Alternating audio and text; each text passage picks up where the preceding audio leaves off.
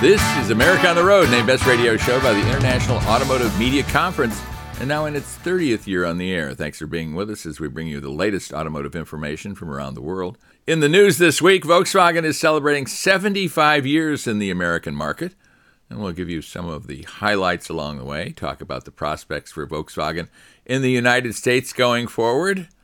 It's kind of fascinating to see where that brand is going here in the U.S.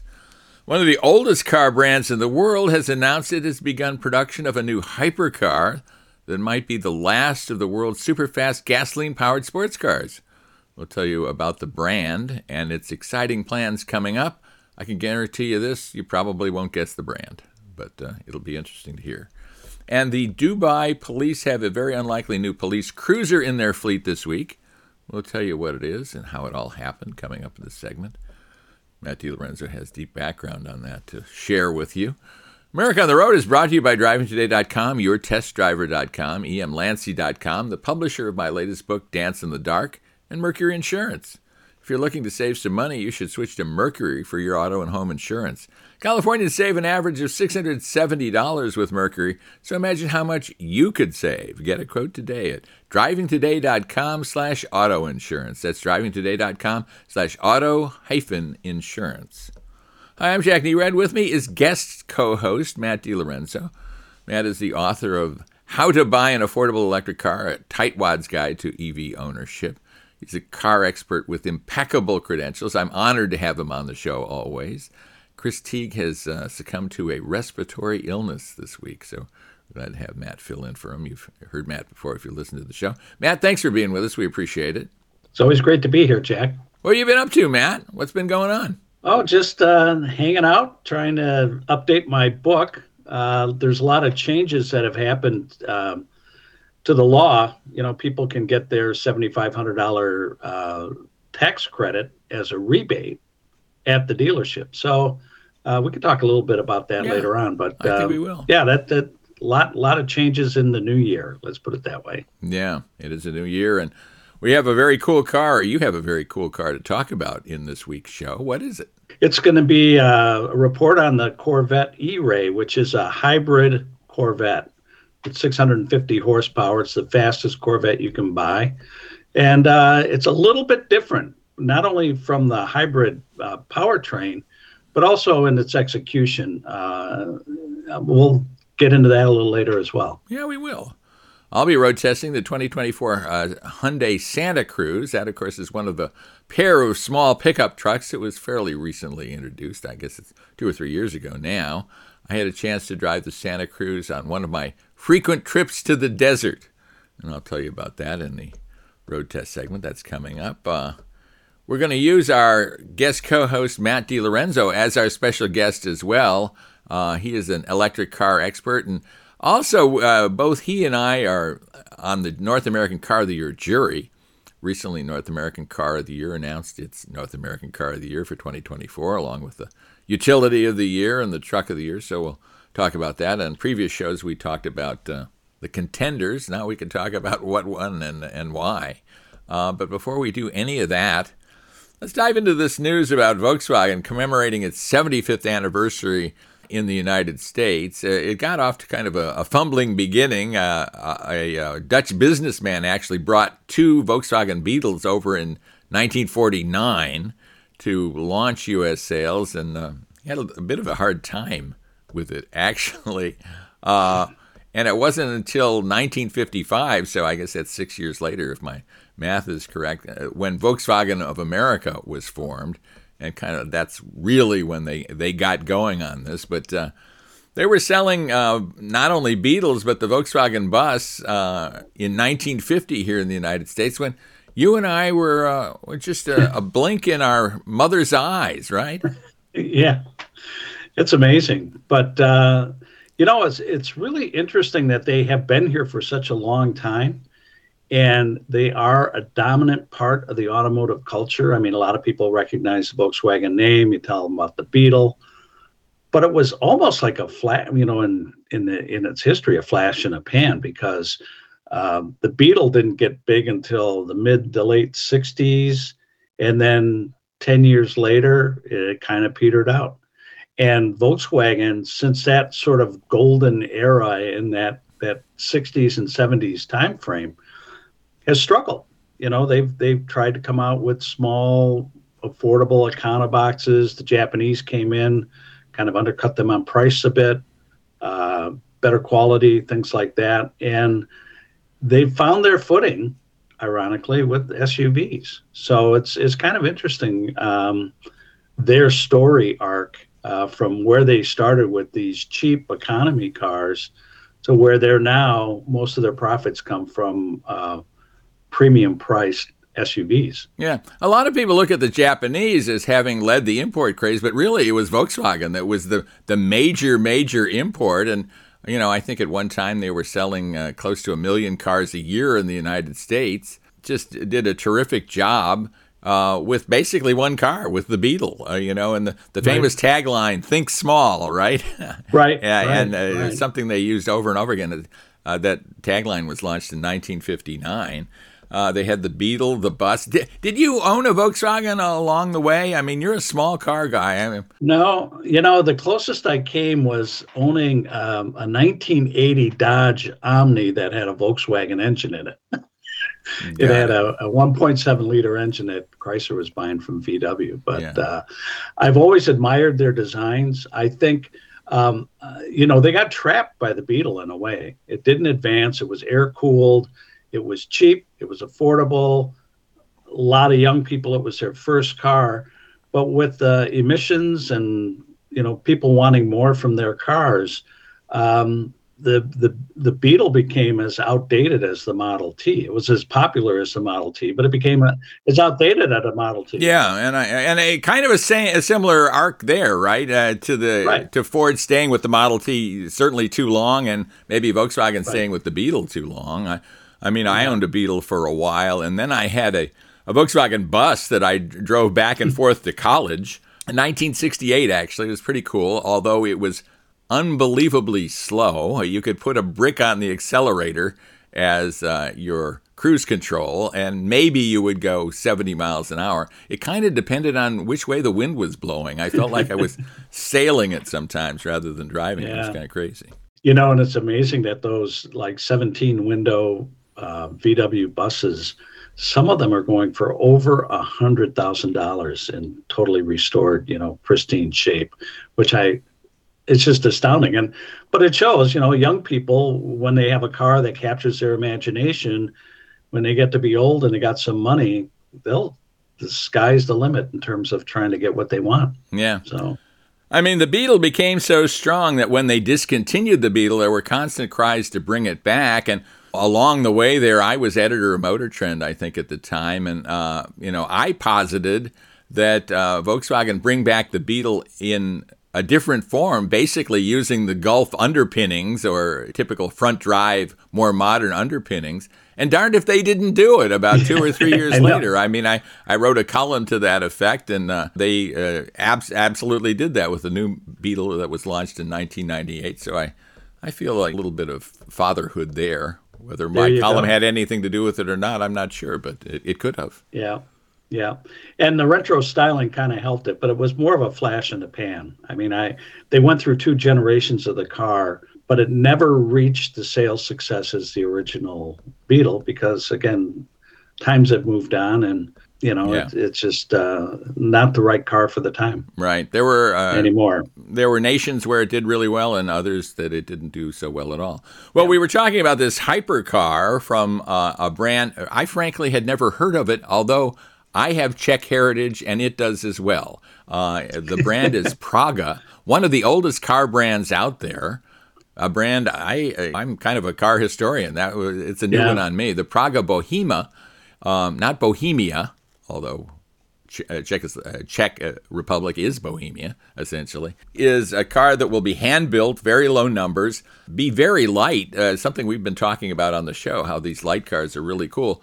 2,200 pounds or so with 700 horsepower, Matt. That promises to be one flashy car, huh? Yeah, it's kind of interesting. I've never heard of the brand. I'm familiar with Tatra, but Czech engineering actually has been quite advanced. And so I'm glad to see, that there's something new that I haven't learned about, and it's coming back, and we'll just have to see if it succeeds or not. Yeah, they're going to sell them for $1.5 million or so each. Wow. So, hold on to your wallet, but it should be very, very cool. I look forward to traveling over to Prague, where I was this past summer, to do a little road test of this. So it would be a lot of fun. There you go.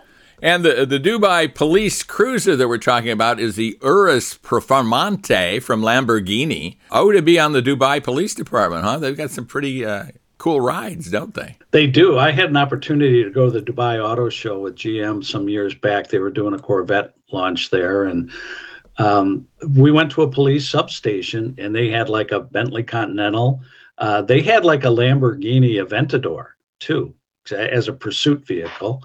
And so, they got some dough over there, and obviously they lavish it on their law enforcement. They're not defunding them in any way. They're really giving them some awesome rides. Right.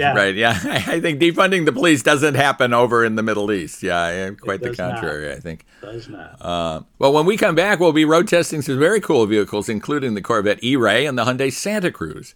So stay with us for that with Matt DiLorenzo. This is Jack Nerad with you, and stay with us through the break. We'll have our road test coming up. See you then. Welcome back, everybody, to America on the Road with guest host Matt DiLorenzo. This is Jack Nerad with you. I forgot my name there, Matt, but I recovered. I got it. And I want to remind our listeners, if they like America on the Road, please pass it along to somebody who might like it as well. Let them know when you listen to this on the radio. If you want to pass along a podcast, that's available, so please do that. But we road test a couple of cars every week and interview some really interesting people, including guys like Matt DiLorenzo, who I'm going to interview a little bit later in the show. But right now, Matt's going to tell us all about the Corvette E-Ray. Tell us about that. Well, during Car of the Year testing last fall, I had an opportunity to drive the new E-Ray, which is a hybrid Corvette. So basically, it's run by a V8 engine driving the rear wheels that makes about 500 horsepower. And then there's an additional 150 horsepower electric motor on the front axle. So it puts out a combined output of about 650.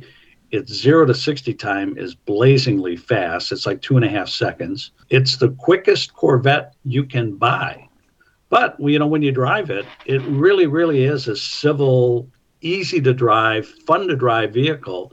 And its purpose is a lot different from the Z06, which is more geared towards track days and that type of thing. So it's just a terrifically fast, grand touring kind of feel to it that makes it really its own kind of unique beast in the Corvette line. But it's incredibly fast. It's great looking.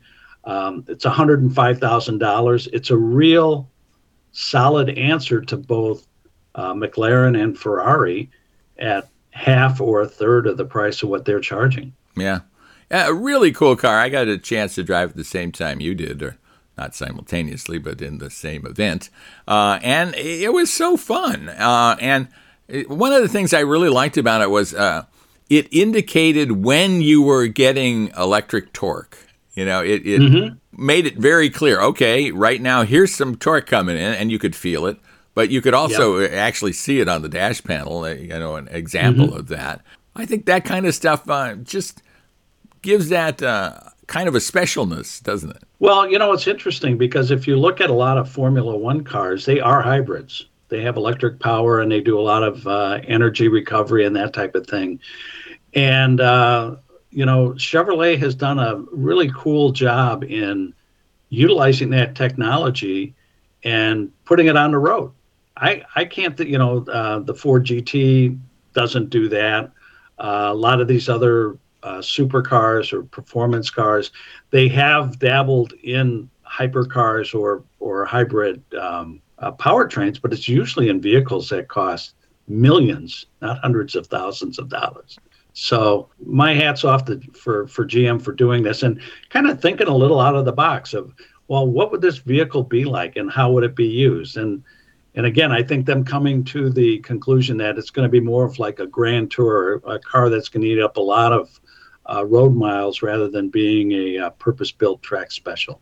Yeah, I think you've got to give Chevrolet and Corvette, the Corvette engineers and the people associated with Corvette, a lot of credit for staying the course, because they have kept that vehicle relatively affordable. I mean, this is a car that's over $100,000, but in the overall scheme of things these days, that isn't a giant amount. And this is approachable for a lot of people. Especially compared to the supercars with which it competes, but cost, as you mentioned, 2-3 times as much. Right. There's a lot of credit due, I think, Chevy, in this. Yeah, it's kind of funny because you could get an Escalade for the same money. Right. You know, big SUVs cost $100,000, and here's this really exotic-looking, high-performance two-seater that you can't, you just can't. You can't beat the cost-value relationship on it. Yeah. What did you like most about it? Was it just its overall ability to be both docile and then super fast when you needed it to be? I think the handling was terrific, too. What are some of the things you thought were really good about it? I think that's it, the accessibility, that it's a very easy car to drive. You just don't feel, some of these supercars, you almost feel like you're in over your head. You know, they're so powerful, they're so almost skittish in a way. The E-Ray is very predictable, very easy to drive fast. And I think and then it has all the excitement of under 3 seconds, 0 to 60 acceleration. So it's really a well done all around sport tourer. Yeah. I mean, that kind of acceleration is really mind-boggling. We kind of throw off those figures these days, because there's, frankly, quite a few cars, including a lot of electrics, that will go 0 to 60 in 3 to 4 seconds. But that's kind of mind-blowing performance. And when you're behind the wheel, I used to do drag strip testing for Motor Trend long time ago. And just getting in the gas all the way and going in a straight line with that kind of acceleration, it kind of makes the blood flow out of your head. It's crazy. It does. The other thing about that is the accessibility of that power, too. It isn't like one of these things that you have to get the revs up or anything. The power comes on almost right away. It's very accessible. Wherever you need it, it's there. So, Again, hats off to Chevrolet. I mean, that's the beauty of the electric supplemental motor, right? And the hybrid powertrain. It's just instant torque, bang, zoom, you got it. And like you say, easy to drive fast. And I like those kind of cars. They're a lot of fun. Yep. Well, I was driving a vehicle that was a lot of fun, too. And I hardly know how to describe this. I guess technically it's a pickup truck. I'm talking about the Hyundai Santa Cruz. At the same time, in the right form, and I had it in the right form with the turbocharged engine and more horsepower, it's kind of a little sports sedan in a way. I mean, it handles really, really well. So it's kind of a sports sedan with a pickup truck bed behind you and the ability to haul around as many as five people. It's a vehicle I like a lot. It's available in 2 forms. One is a bit milder than the other, but both of them are pretty accessible in terms of price. Of course, the base Hyundai Santa Cruz costs about $27,000, something like that. When you add all-wheel drive, as you probably would want to, that would add $1,500 to that. Then when you get to the turbo model, quite a bit more. The price as tested for the vehicle I had, here I have the Monroney label right here, is $43,000. Wow. So that's quite a bit for a little pickup truck. But in a lot of ways, this is a lot more than a little pickup truck. I think there's a lot to like about it. You've probably driven the Santa Cruz, too. What's your overall take on it, Matt? I agree with you. I think, people like pickups. Pickups have been growing in size. So I think there's been this hole that's opened up in the market for something smaller, exactly like the Santa Cruz, like the Ford Maverick. And I'm glad to see it. I mean, I think it has the utility of a pickup truck, but the drivability of a small SUV, which it's, based on the Hyundai Tucson. So you get all that sort of car amenities. It's based on the same platform. It's a unit body construction, so it's pretty tight. It's just a fun, different vehicle, and there are people who need them. Right. they can do a little bit of hauling and yet have room to carry around 5 people in comfort. Yeah, we did some hauling, including hauling luggage. And of course, you have that pickup truck bed, but in the Santa Cruz that we had, and I think in most of them, it's going to have that lockable tonneau cover over it, and lockable tailgate. So essentially, you got this gigantic trunk. Which is very valuable. I had all kinds of luggage in there because I was traveling with women. You know how they are. And I guess I had a suitcase too. But, it soaks up a lot of luggage. Let's put it that way. Pretty good interior space too. And as you mentioned, it essentially has the same interior as the Tucson, which is a pretty upscale interior. So overall, this is kind of from behind the wheel, you feel like you're in a little pretty sprightly sport utility. Even with the base engine, it's got 191 horsepower. The turbocharged engine, 281 horsepower from a 2.5 liter 4-cylinder engine, again turbocharged. It's a vehicle that feels really, and it gets the power to the pavement, and it has a suspension to match. When I was driving this thing, I was thinking sports sedan more than I was thinking even SUV. Mm-hmm. Yeah, and I think the powertrains and the fuel economy and all that really speaks well to a vehicle this size. I just think they did a really good job in executing it, and you're not going to see one coming down the road.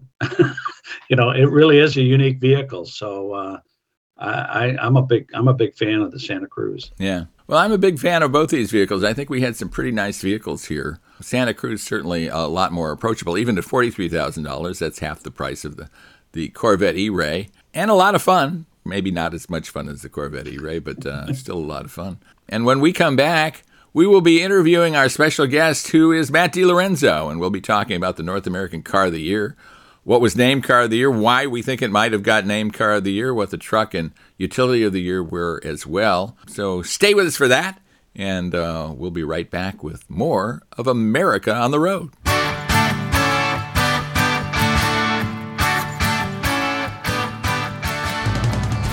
I got this letter from a reader the other day, and I thought I'd share it with you.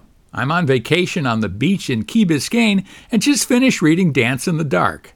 I thoroughly enjoyed it. Great plot and twists I never saw coming. You're really good at creating visual images. Congrats, you made my vacation all that more enjoyable.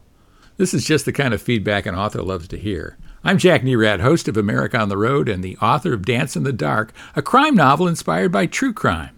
Many have told me that Dance in the Dark has all the realism of Fatal Photographs, my true crime account of the famous bathing suit model murder case. That's great to hear because Dance in the Dark is filled with suspense, plot twists, and surprises, but at the same time, it's a believable story in the tradition of writers like James M. Cain, Jim Thompson, and Elroy Leonard. I'm not saying it did happen, but it could have. Dance in the Dark is available in paperback and Kindle ebook form from Amazon.com, and it's available direct from the publisher emlancy.com as well. If you have a chance, please look for it.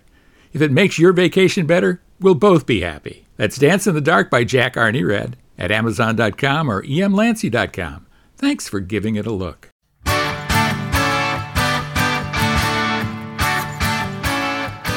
Welcome back, everybody, to America on the Road with Matt DiLorenzo. This is Jack Nerad back with you. And Matt is our special guest for the show, but he's also the guest co-host. One of the reasons I wanted to use this segment to talk with Matt is we are both North American Car of the Year jurors. Recently, the North American Car of the Year, Truck of the Year, and Utility of the Year were announced at a special ceremony in Detroit, Michigan. I was lucky enough to attend. I was on the stage, actually. One of my last official acts as vice president of the jury. I have now retired from that post, and like Matt, I'm just a plain juror these days, but some pretty cool stuff. Toyota Prius and Prius Prime were named the North American Car of the Year. How do you feel about that, Matt? Well, I voted for them, so I feel pretty good. Good. It was kind of interesting because the finalists were three different. There was a pure electric, the Ioniq 6, and the Honda Accord, which included the Accord Hybrid, and then the Prius and Prius Prime. And I like, the Accord was a really terrific vehicle, and it always has been a terrific vehicle. It's sort of the benchmark for family sedans. But the Prius really kind of moved the needle when it came to The fact that it had a plug-in hybrid, over 40 miles of pure electric range, and the styling. The Prius had always been an oddball from a styling perspective. And for a while, it actually worked for it. I mean, people bought the Prius because it looked different from everything else, and everybody knew you were driving a hybrid at a time when, that was kind of cool. Then I don't know what happened, but they kept trying to push the styling more and more to make it stand out, and they went the wrong direction. Well, this time they really cleaned it up. It's a beautiful car. And I think the combination of the looks, the pricing, the fuel economy, and the fact that a plug-in hybrid kind of points the direction that the industry is going, kind of tipped it in favor for me to give it my vote. Yeah, I have to admit, I split my vote between the Accord and the Prius. Mm-hmm. I think the Ioniq 6 is quite a good car, but kind of me too now, given what we've seen from Hyundai and Kia over the last couple of years. Exactly. So I thought, well, and the Accord is really good. I think the only place it might fall down is in terms of styling, and maybe it doesn't fall down in terms of styling for its intended buyers who don't necessarily want to stand out. It's not bad looking. It's good looking. It's just not startlingly good looking. Right. And I think the Prius is in a lot of ways. I mean, it startles people how good looking it is. They cost about the same. So you could say you get a much bigger car for the same money with the Accord, and if you get the Accord hybrid, you get startlingly good fuel economy too. But I think the Prius was a very, very good choice. Yeah, I agree with you, especially about the Accord. I love the Accord. I've owned Accords. But, remember back in the mid-'80s when they came out with the sedan with the pop-up headlights? I mean, they were willing to take a risk. They were willing to kind of be cutting edge. And I think they've gotten more conservative, which maybe they're appealing to their audience, will probably be a more conservative audience that doesn't want an SUV and wants more of a traditional family sedan. So I agree. I think they're listening to their market. I think they're very successful in their market. But I think with the Prius, Toyota took a chance. They're pushing technology forward and deserve the honor. So yeah, interesting to me that the Prius is so good looking, and then their electric, the BZ4X. Maybe not. Maybe so it's much. pushing the envelope in the old Prius way rather than the new Prius way. I mean, that was a vehicle, I guess, that also qualified, could have been in the car of the year consideration over time, or I guess utility of the year, because it's more of a utility, right, quote unquote. Although you can make the case that it's more car-like than it is utility-like. Interesting, I guess. Let's segue over to talk about trucks. Were you surprised that the Ford Super Duty was named Truck of the Year? A little, but the more I think about it, and I did give it some points, that truck segment showed where the industry is headed, and it's headed in a lot of different directions than what people think it is. So here you had the Colorado midsize truck, which is very nice. Right, from Chevrolet, midsize truck, right? I gave some points to that. You had the Silverado EV, an electric pickup truck, and then you had this Super Duty, which was a fairly significant remake of the previous truck. I believe that the Super Duty won for its drivability, of all things. It is a massive truck. It's big. It's can tow a lot. It can do a lot of heavy work. It comes with either a gas or a diesel engine. It's fairly efficient for what it is, and it's comfortable and easy to drive. And so I could see, for all those reasons, it makes sense for me that Super Duty was Truck of the Year. The Silverado was interesting exercise, but it was a work truck. It was not trimmed out to be sort of the truck that a normal consumer would necessarily buy. And Ford already broke ground with the Lightning last year, which was the Truck of the Year. So for me, it was really kind of a toss-up between the Colorado, which again is competing in a existing segment, moved the needle some in terms of styling and capability, but didn't move it enough for me to earn the top honors. Yeah, I mean, one of the things that pushed me toward the Ford Super Duty in the truck segment was we're looking for vehicles that would be segment leaders, kind of benchmarks in their segment. And I think the Super Duty absolutely is. I think there's no doubt that that's the segment leader among heavy-duty pickup trucks.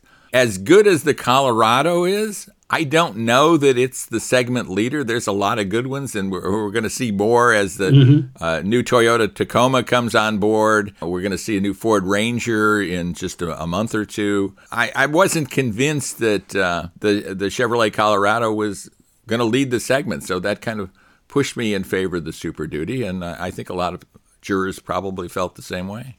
Yeah.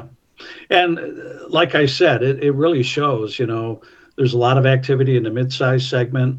There's a lot of activity in traditional full-size pickups and the coming electrification in the segment as well. So there's a lot to look forward to in the years ahead. I think if the Silverado EV had been trimmed out as a consumer vehicle and that was ready for us to test and that was actually going to go on sale in 2024, that vehicle would have had much more of a chance. But I think in work truck trim, that cost $75,000 or something like that, that was maybe a bridge too far there. And even if we saw the RS, which is going to be the first truck, RST I think they call it. Yeah, that's going to be $105,000. Again, for me, the price there might be a bridge too far. Yeah. And let's talk about utility. I mean, maybe utilities are kind of the new cars anyway. Maybe this is the most important award in a lot of ways. And the Kia EV9, one of the first, maybe the first affordable three-row pure electric vehicle, was named Sport Utility of the Year. Thoughts on that? I like the vehicle a lot. I think the styling is good. I think the package works really well. For the footprint of the vehicle, they did a really nice job in arranging the space inside to take advantage of the low mounting of the batteries below the floor and having a shorter front end and front and rear overhangs. So for the packaging, they did a great job. And it was a fun vehicle to drive. I mean, it was quick. Very easy to drive, light steering, good suspension. We had an opportunity to do a little bit of off-roading in it. Very capable there in terms of hill descent and some of these things that will allow you to actually use this thing off-road. So, I agree. I think it was really good. I kind of split my vote on that between it and a latecomer. My original contender was the Volvo EX30, it's an affordable electric small SUV, but Volvo wisely decided to pull it out because it's not going to be on the market till mid-year. And in its place, the fourth place vehicle moved up, which was one of my favorite, was the Hyundai Kona. And one of the reasons why is because it comes in a gas version and it comes in a pure electric version. And I really liked the electric version. It had about 250 miles of range. The pricing on it was good. There are others out there in the category. So maybe that other jurors thought, well, yeah, it's really good, but it's not showing me anything new here. Yeah. I'll tell you, I do like the Kona too. I think it's a remarkable value in both iterations, both in the conventional and the electric vehicle version of it. So pretty cool stuff. Well, it was an interesting North American Car of the Year session. Now we'll just do it again next year. And it's already starting. We're already starting to evaluate vehicles that are going to be available next year for this. So, and when we come back, we will be taking listener questions. So stay with us for that with Matt DiLorenzo. This is Jack Nerad with you. And we're so glad you're with us. Stay with us through the break, and we'll answer some questions when we come back. Welcome back to America on the Road with guest host Matt DiLorenzo. This is Jack Nerad back with you, and it is a listener question segment of America on the Road, and we have some really interesting questions from our listeners this week. Of course, we have a very bright listening audience, obviously, because they ask really smart questions. If you'd like to send us a question, send it to editor@drivingtoday.com. That's editor@drivingtoday.com, and we'll answer your question on an upcoming show. We'd also love you to pass along America on the Road to someone who you think might like our show. Easy to do. Let them know when you listen to the show on the radio, on this wonderful radio station, or pass along a podcast because we're available in podcast form as well. And so if you do that, we would be beholden to you forever and ever, or maybe a little longer. Well, here's a listener question. This is from Rita in Suffolk, Massachusetts. And she says this, I'm thinking of buying a used electric car. Am I crazy to do that? Do you have any recommendations for me? Matt, you wrote the book on this quite literally. Yes, I do. Yeah, tell us about it. Well, Rita, you're not crazy. It depends on what you need the car for, whether it's electric or not. And there can be an electric car if it's you're using it for local driving. You're not looking at something to where you need a lot of range. You can find affordable used electric cars. Also, there's a federal incentive that you can apply at a dealership if you buy a used car of $4,000 right away if you qualify. So that's another reason to kind of shop a used electric if you're in the market. And, there's been a lot in the news recently about, Hertz getting rid of their 20,000 Model 3s. That's another enticing way to get into a used car. You could get, and, used rental cars have always been a great source of buying a used car. And a lot of people say, well, I don't want a used car that's been beat up and driven by a lot of different drivers and stuff. Well, rental car companies are in business to make money. And a car that's broken doesn't make them money. So actually, their maintenance is probably better than a lot of people who own used cars. So I wouldn't be afraid of going into Hertz and checking out a Model 3. Yeah, makes a lot of sense. I mean, my oldest daughter is still driving, I think 11 years later or something like that, a former rental car that we bought her as a 1-year-old car when she was 16 years old. So we can attest to the fact that buying from a rental company is not a bad way to go sometimes. And I think one of the things that's fairly new and maybe unknown to a lot of people is this new tax rebate for buying a used electric car, kind of more democratic version of this tax incentive. Talk about that a little bit more. Well, on used ones, the vehicle it can only be applied once to any particular vehicle. The vehicle has to be bought from a dealer that's signed up into the program. You're entitled to put the $4,000 down directly on the vehicle if you have certain income limits that you meet. I think you can't make more than $150,000 a year. And the vehicle itself has to be priced somewhere under $25,000. And the rebate is proportional to the price you pay. So if you buy a $10,000 one, you may be only entitled to $2,000 rebate, but it's something. The thing I would caution would be, I wouldn't go for the cheapest EVs, the oldest EVs out there for two reasons. One, there is battery degradation in the 10-year or older EVs that aren't as good as the newer EVs. And some of these early EVs did not have fast charging capability. So I'd stay away from those, but anything else above that or newer than, say, 2015 to 2017 or newer, I'd check them out. I recommend them as a good second car in the household. And I think that's a good caveat, too. They're probably much better as a second car than as your loan car. If it's your loan car, maybe not. Maybe that's a little too difficult in terms of the mental gymnastics you have to go through and get that charged, especially with a vehicle that's liable to have very limited range, I think, as a used car. Right. Let's take another listener question. This is from Ben in Huntington Beach, California. Ben says this: I heard you talking about Hyundai's announcement about hydrogen and was interested in what they had to say. Can you tell me more about it? Do you think it has any chance of really happening? Let me recap a little bit what we said in last week's show, and it was about an announcement that happened at CES. Very far-reaching announcement from Hyundai about developing basically a hydrogen economy, a hydrogen value chain where vehicles would be powered by hydrogen. There would be waste-to-energy development of hydrogen. We'd have other technologies kind of chiming in. AI, of course, AI's got to be involved in everything these days, right? I mean, when you go to your refrigerator, you probably have to consult with AI before you figure out how you make your sandwich, I think.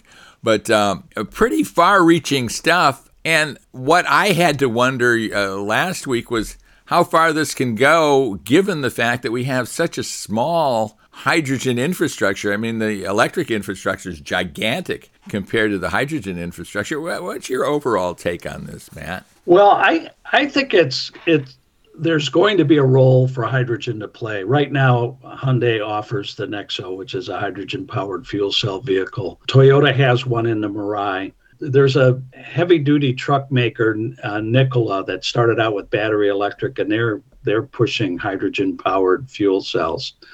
So I think there will be a role to play, and I think heavy-duty trucks could be the door that opens up fuel cell technology to a wider array of people.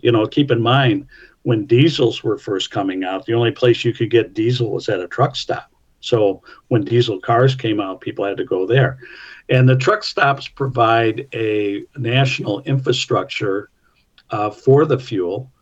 And so, yeah, I think it's going to be like we look at the future automotive technology. I kind of refer to it as sort of like a Chinese menu of, one from column A, one from column B. And hydrogen will certainly have a role to play in that. And it's an interesting fuel because it can be used in either a fuel cell vehicle. It also can be burned as a fuel like traditional gas. So, yeah. And it's abundant. One of the things that's interesting to me about hydrogen and maybe stands in its way is the fact that hydrogen it's out there in abundance, but it's always combined with something else, and you have to kind of jump through flaming hoops to get pure hydrogen. Correct. And here's an example of it. One of the things they talked about was waste to hydrogen. So that involves the fermentation of organic waste, food, sludge, and livestock manure. Hey, welcome to our show, where you create biogas. Then you have to do stuff to biogas to separate the carbon from it to turn it into hydrogen. Well, why not just burn the biogas? I mean, gas burns pretty clean in a vehicle engine, in a typical piston engine. Right. So, again, a lot going on here, but I think pretty interesting. I think part of it is predicated on fuel cell technology. And I'll never forget the time Jeep had this Commander fuel cell vehicle, and basically it ran on methanol. It had a reformer on board that would convert the methanol into hydrogen to run through, the fuel cell to make electricity to drive the vehicle. I likened it to having your own refinery on board, and that's not where we should be going. I think we should be concentrating on, as you said, a pure hydrogen infrastructure. So we'll see what happens, though. Yeah, we will. Well, you are the expert on this as the author of How to Buy an Affordable Electric Car, A Tightwad's Guide to EV Ownership. Tell our listeners a little bit more about that book, Matt, and where they can get it. Well, you can get it either at barnesandnoble.com or amazon.com or through my website, tightwadgarage.com. And it basically is a book on all the basics and what it takes to own an electric car, how they work, how to buy one, what sort of tax incentives and rebates you can get. I have a directory in there of all the affordable electric vehicles that are under $50,000 that are on the market today, maintenance concerns, insurance, safety, home charging, public charging, everything you need to know about owning an electric vehicle, which is not exactly like owning a gas vehicle, is in this book. So I think my goal here is to help educate people on what it takes to drive an EV and leave that choice up to you. Yeah, that is How to Buy an Affordable Electric Car, A Tightwad's Guide to EV Ownership by Matt DiLorenzo. Look for it. It's a great book. If you're looking for books on other subjects, how about crime and murder? Look for my latest thriller, Dance in the Dark. It's a crime thriller inspired by true crime. So that's available on Amazon in both paperback and Kindle form.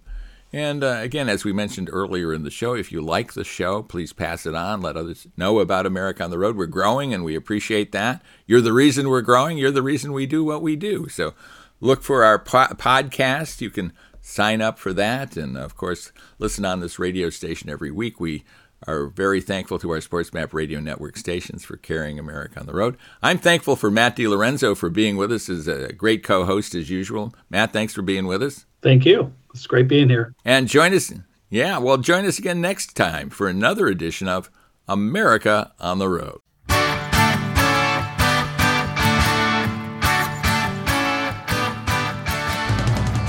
Inner peace, self-respect, emotional fulfillment. Are you finding these worthwhile goals difficult to achieve? Are you looking for success and satisfaction in your job but not finding it? Are you thinking about starting a business but don't know what will set it apart from all the others? You can continue to struggle on your own, or you can unleash the undeniable power of the GR Factor. I'm Jack R. Nered, host of America on the Road. For years, I've found success in business and in my personal life by using the concepts I outline clearly in my book, The GR Factor. Your best self is inside you right now, just waiting to be unleashed.